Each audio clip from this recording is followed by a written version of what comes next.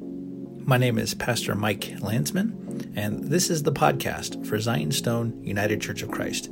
This podcast is taken from my weekly Sunday morning sermons. I pray that as you listen to them, they will be a blessing to you and strengthen you in your walk with our Lord and Savior Jesus Christ. Here's what we have for today. For those of you who don't know me, my name is Mark Evans. I've become a friend to this church over the past few years, mainly because of my friendship with Pastor Mike Landsman and his wife Shantae. Mike and I went to seminary together, and we've been friends over the last nearly 15 years. And when he's away, I tend to be here. So it's a blessing to be here, and I'm glad to be back. Pray for Mike and Shantae. They are honoring their father and mother by visiting Shantae's parents in Virginia for the weekend. Some of you have been praying for Shantae's father as he is receiving treatments for cancer. So this is a burden on them, and they love their parents and they want to be with them. So we're glad that they're away visiting with family. Reagan just read for us Psalm 120. Psalm 120 is part of a series of psalms known as the Psalms of Ascent. These psalms would have been sung by the Jews as they made their way up to Jerusalem 3 times a year for their festivals. Those festivals were the Feast of Pentecost, the Feast of the Passover, and the Feast of Tabernacles, also known as the Feast of Booths. 3 times a year, faithful Jews made their way up to Jerusalem. Now here's a little geography question.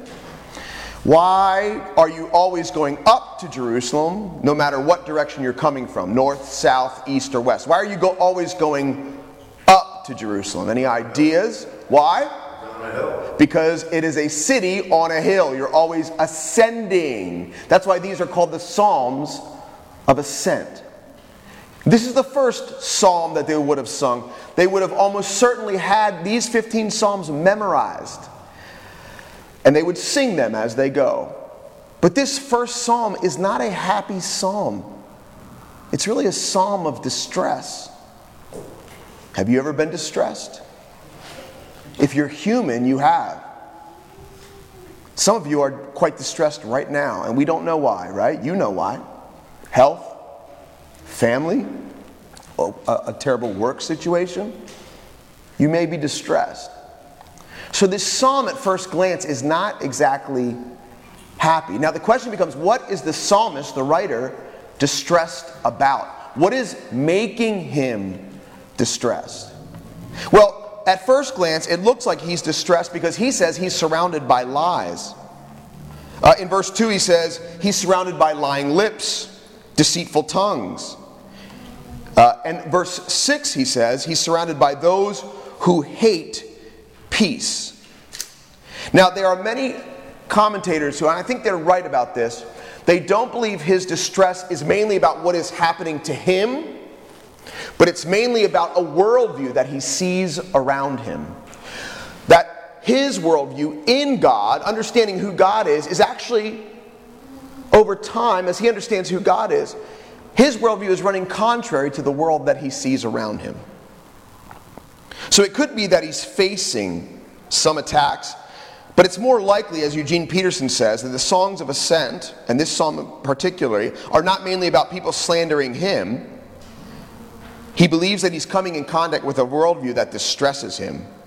Interestingly, falsehood and lying are definitive marks of the sinful nature.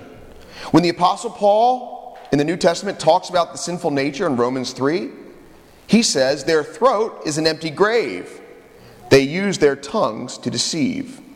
Now, we must remember that when we look out at the worldviews around us that are not shared by us as believers, it's not our job to demonize the world. God's goodness is all around us. But we must be thoughtful. We need to be thoughtful people and know the messages that the world is sending us. And we need to know how to think about them. If not, we might unwittingly find that we are beginning to buy into lies that will destroy us. And there are so many lies around us. What are the lies of our day? What are the lies of our day?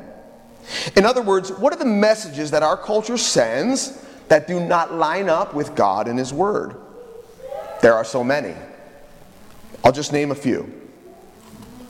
In our day, we are seduced into the idea that there's no truth, particularly no cross-cultural truth. Have you ever heard somebody say, well, that's true for you, but that's not true for me? Maybe you've said it. In our day, we are tempted to believe that truth is exclusively personal, that somehow my personal truth will somehow shape my future, and if I personally don't believe in the afterlife, I won't face God at the end of my life. But if I do believe in the afterlife, then I can have an eternity with God and peace with Him. That somehow I can shape my future based on my own personal belief system. That is a thought in our world. What are some other lies of our day? Today, like in the psalmist's day, there are lies about gender and sexuality. There are lies about the existence of God. There are lies about almost anything important. Interestingly, our culture tells us that our culture tells us that God really shouldn't have much to do with any of our choices that we make. We want to be highly individualized. We want to be in control of the way that we think. Now, as this psalmist came in contact with this worldview, it distressed him. Now, there are lies in our culture that are less sinister than the ones I just said. How about a lie like this that I'm tempted to believe all the time? How about a lie that busyness brings happiness? In our American culture, we don't want to slow down.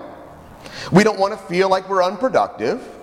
We want to work long hours. We want to overcommit. We want to sign up our kids for every activity under the sun. And we schedule out our hours, days, weeks, and months. And somehow this promises us joy and peace. But like all lies, it never delivers. And at the very end of this passage, the psalmist says that he is for peace, but they, these unbelievers, are for war.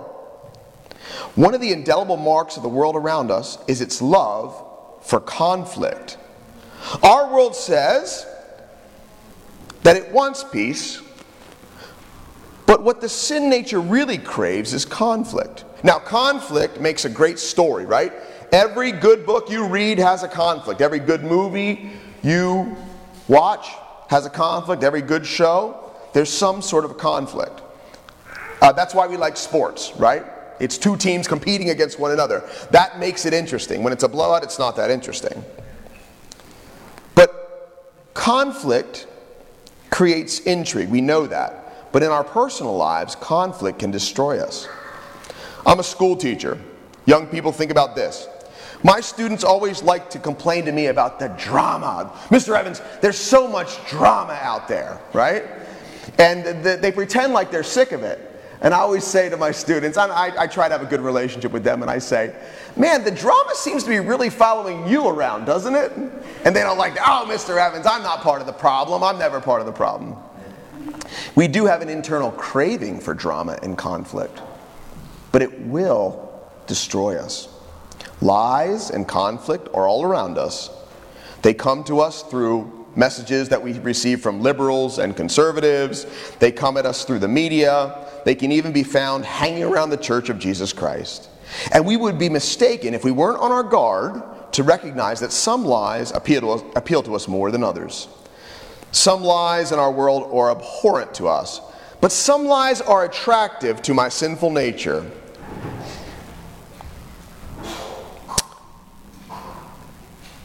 And when we talk to our children, we always talk about sin as if it's so disgusting that we can't imagine how any person would enjoy it. I think we're painting an inaccurate picture for our children. Sin can be quite enjoyable for a season. Sin presents itself as satisfying the deep longings of our body and soul. It feeds us for a little while, but ultimately sin wages war against us. And if not repented of and dealt with, it will destroy us. Look at verses 3 and 4 in this text. The psalmist pronounces judgment on those who do not repent of their promotion of lies. He is being poetic when he says that their end is a warrior's sharp arrow and the fire of a burning broom tree.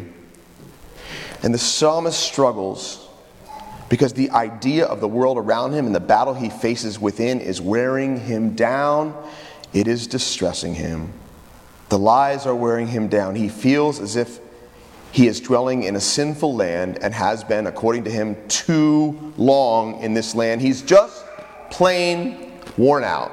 Now, where does he live? Where does he live? The psalmist talks about his travels and his dwelling in the Psalms. He describes himself as a sojourner or traveler in Meshech, and he dwells or lives among the tents of Kedar. First of all, we need to realize that when the psalmist talks about Meshech, he's talking about modern-day Turkey by the Black Sea in southern Asia, and Kedar is in the Arabian desert. The psalmist didn't live in two locations. He's painting a picture. He's making poetic statements that display that many of God's people were living far from the land of Israel. The locations mentioned are heavy concentrations of people that do not know the Lord, far from the city of Jerusalem, far from the temple. And this was the perfect song to begin a pilgrimage. It's the perfect song to be sung by people who live in territory hostile to the commands of God. They were outsiders. They were not insiders. This psalmist did not live in Jerusalem. And here's one thing that we learn from the entirety of Scripture. On some level, God's people must think of themselves as sojourners or exiles or strangers in the world. God's people must think of themselves as a minority people, not a majority people. But here's the strange twist. Christians, we are exiles, sojourners, and strangers in this world. Yet we are warned to never walk around and view people that don't share our beliefs negatively. We're warned to never walk around with a chip on our shoulder, to not think ourselves superior to others. Is that difficult to do? We are sojourners in this world, yet we're not above people who don't share our beliefs, right? We're not above them. Christ makes us humble. How does he do this? How does Christ make us humble? It has to do with the way that he shapes our thinking. What does it mean to walk faithfully in our world? It's a good question for us to ask ourselves. What does it mean to be faithful? Traditionally, Christians are tempted to gravitate to two extremes when it comes to the way they think about interacting with this world. The first extreme is what we call separatism or escapism. Separatism finds its roots in the biblical idea of holiness. God's people are called to be holy or set apart. We're commanded by God to be holy as he is holy. So at times in the history of the church, Christians have been separatists.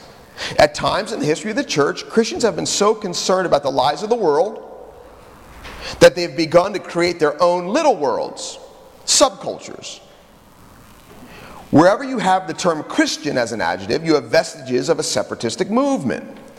The belief of the separatist is that there are lies out there, which is true, and the best way for me to separate myself from those lies is to create my own little world. But if I do that, I might soon find that my only interaction in this world is with people who share my beliefs.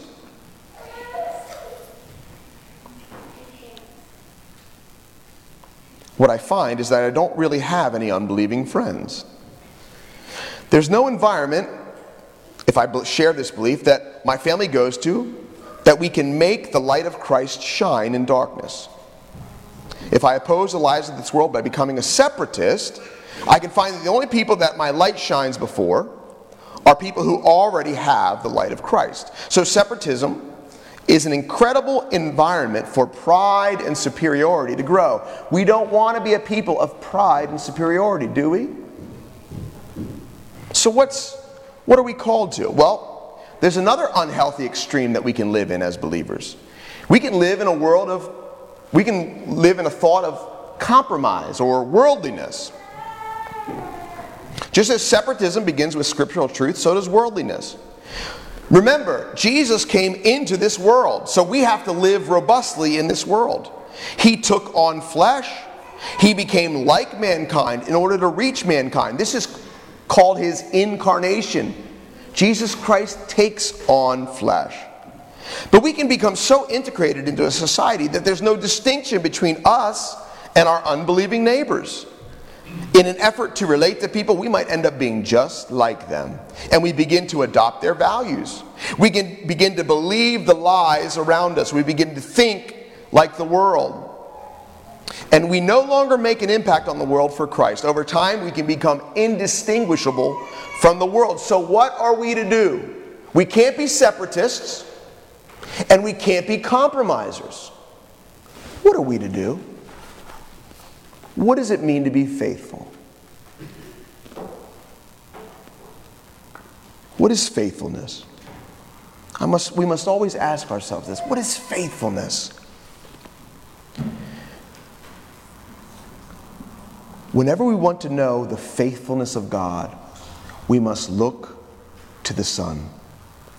The psalmist in 120 cries out to the Lord in his distress. He doesn't look inward. He looks upward. First verse. In my distress, I called out to the Lord. I looked up to the Lord. One of the most dangerous things we can do when we're asking the question, what does it mean to be faithful, is to look inward to my own feelings. We must look upward. We must look to God, and we know the Lord through His Word.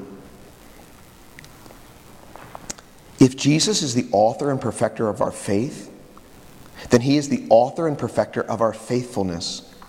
He not only saves us by His goodness, but shows us how to live in this world. And how did He live? Do you know this? Jesus was holy and set apart, but He was no separatist. Jesus befriended the woman at the well, and she was a Samaritan. One of the great criticisms of Jesus by those who possessed a false holiness was that He ate with tax collectors and sinners. Jesus went into compromising environments in order to show people who God was. But Jesus was never a compromiser. Jesus did not adopt the values of this world that ran contrary to His nature. He would even oppose the values of the falsely religious. There was an intense pressure on Jesus in order to appear holy and to add to the commands of God, but He never added to the commands of God. There was also pressure on Him to live like the world and accumulate respect, wealth, and status for himself at the expense of God's commands. He was even tempted by Satan himself, but Jesus never compromised. Do you think Jesus was even weary like this psalmist? He was. Jesus became weary. It's all over the Gospels. His weariness is recorded. Jesus was even distressed. He was distressed at negative worldviews. He was distressed at death. He cries and weeps at the funeral of his friend Lazarus. He sweats drops of blood. He was distressed. Did he ever get tired of criticism from all different types of people around him? I'm sure he did.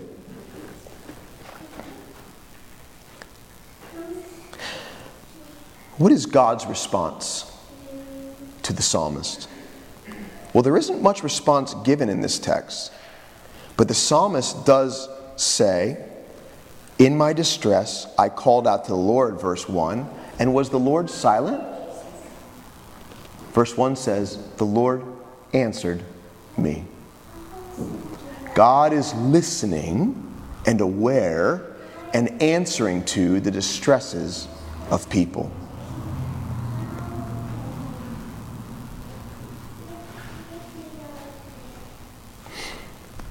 It may not be stated in this chapter, but as one commentator says, the psalmist had already received assurance that the Lord would deal with his problem.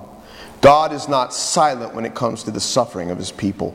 God is not silent when people call out in distress. God's people are encouraged to call out to God. They can cry out. And what is their assurance that God will hear or answer them? Psalm 40 verse 1 says, I waited patiently for the Lord. He inclined to me and he heard my cry.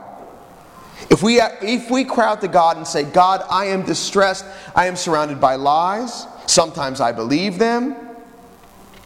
In our distress, we must look to God who knows what it means to be slandered. We must look to God who knows what it means to be completely surrounded by lies. God will hear our cry and answer us. Jesus is God in flesh. And though he had never sinned, he was slandered and accused of violating the law of God. Lies were told about him. So not only was Jesus surrounded by lies, lies were told about him. In addition, he left the perfection of heaven in order to live in a world that embraces deceit. He came to willingly live in a world that opposed his very character and his mission. He didn't try to escape, and he wouldn't compromise. But he trusted in his Father and lived on earth in order to finish the work that God sent him to do. He was sent to be born of a virgin. He lived a perfect life and even died in perfection on the cross. In addition, God raised him from the dead, and he proves that he has victory over sin and death. You see, we cannot save ourselves. We really shouldn't even defend ourselves. We cannot escape this world. But we must look to Jesus. He has accomplished the work of salvation for all people of faith. We must turn to him and turn away from the lies of this world. Jesus, interestingly, perfectly resisted lies. He perfectly lived on this earth, he perfectly died, and he perfectly resurrected. And he will return someday to judge the living and the dead. Be found in him by faith, and be comforted by a God who knows your every distress and identifies with you in your struggle on this earth. Let's pray. Heavenly Father, we are not alone, and we're thankful that we're not alone. We have the community of believers right here in this church. But more importantly than that, we have you, a God who inclines his ear to our cries and answers us. In your name, amen. Thanks for listening to the Sermon Podcast for Zion Stone Church. I'm Reverend Mike Landsman, and I'd like to extend to you an invitation, if you're ever in our area, to please worship with us Sunday mornings at 10:15. If you'd like to get a hold of me, or would like some information about the church, or just have some questions, feel free to reach out to us on our Facebook page or via email. Thanks for listening, and may God bless you.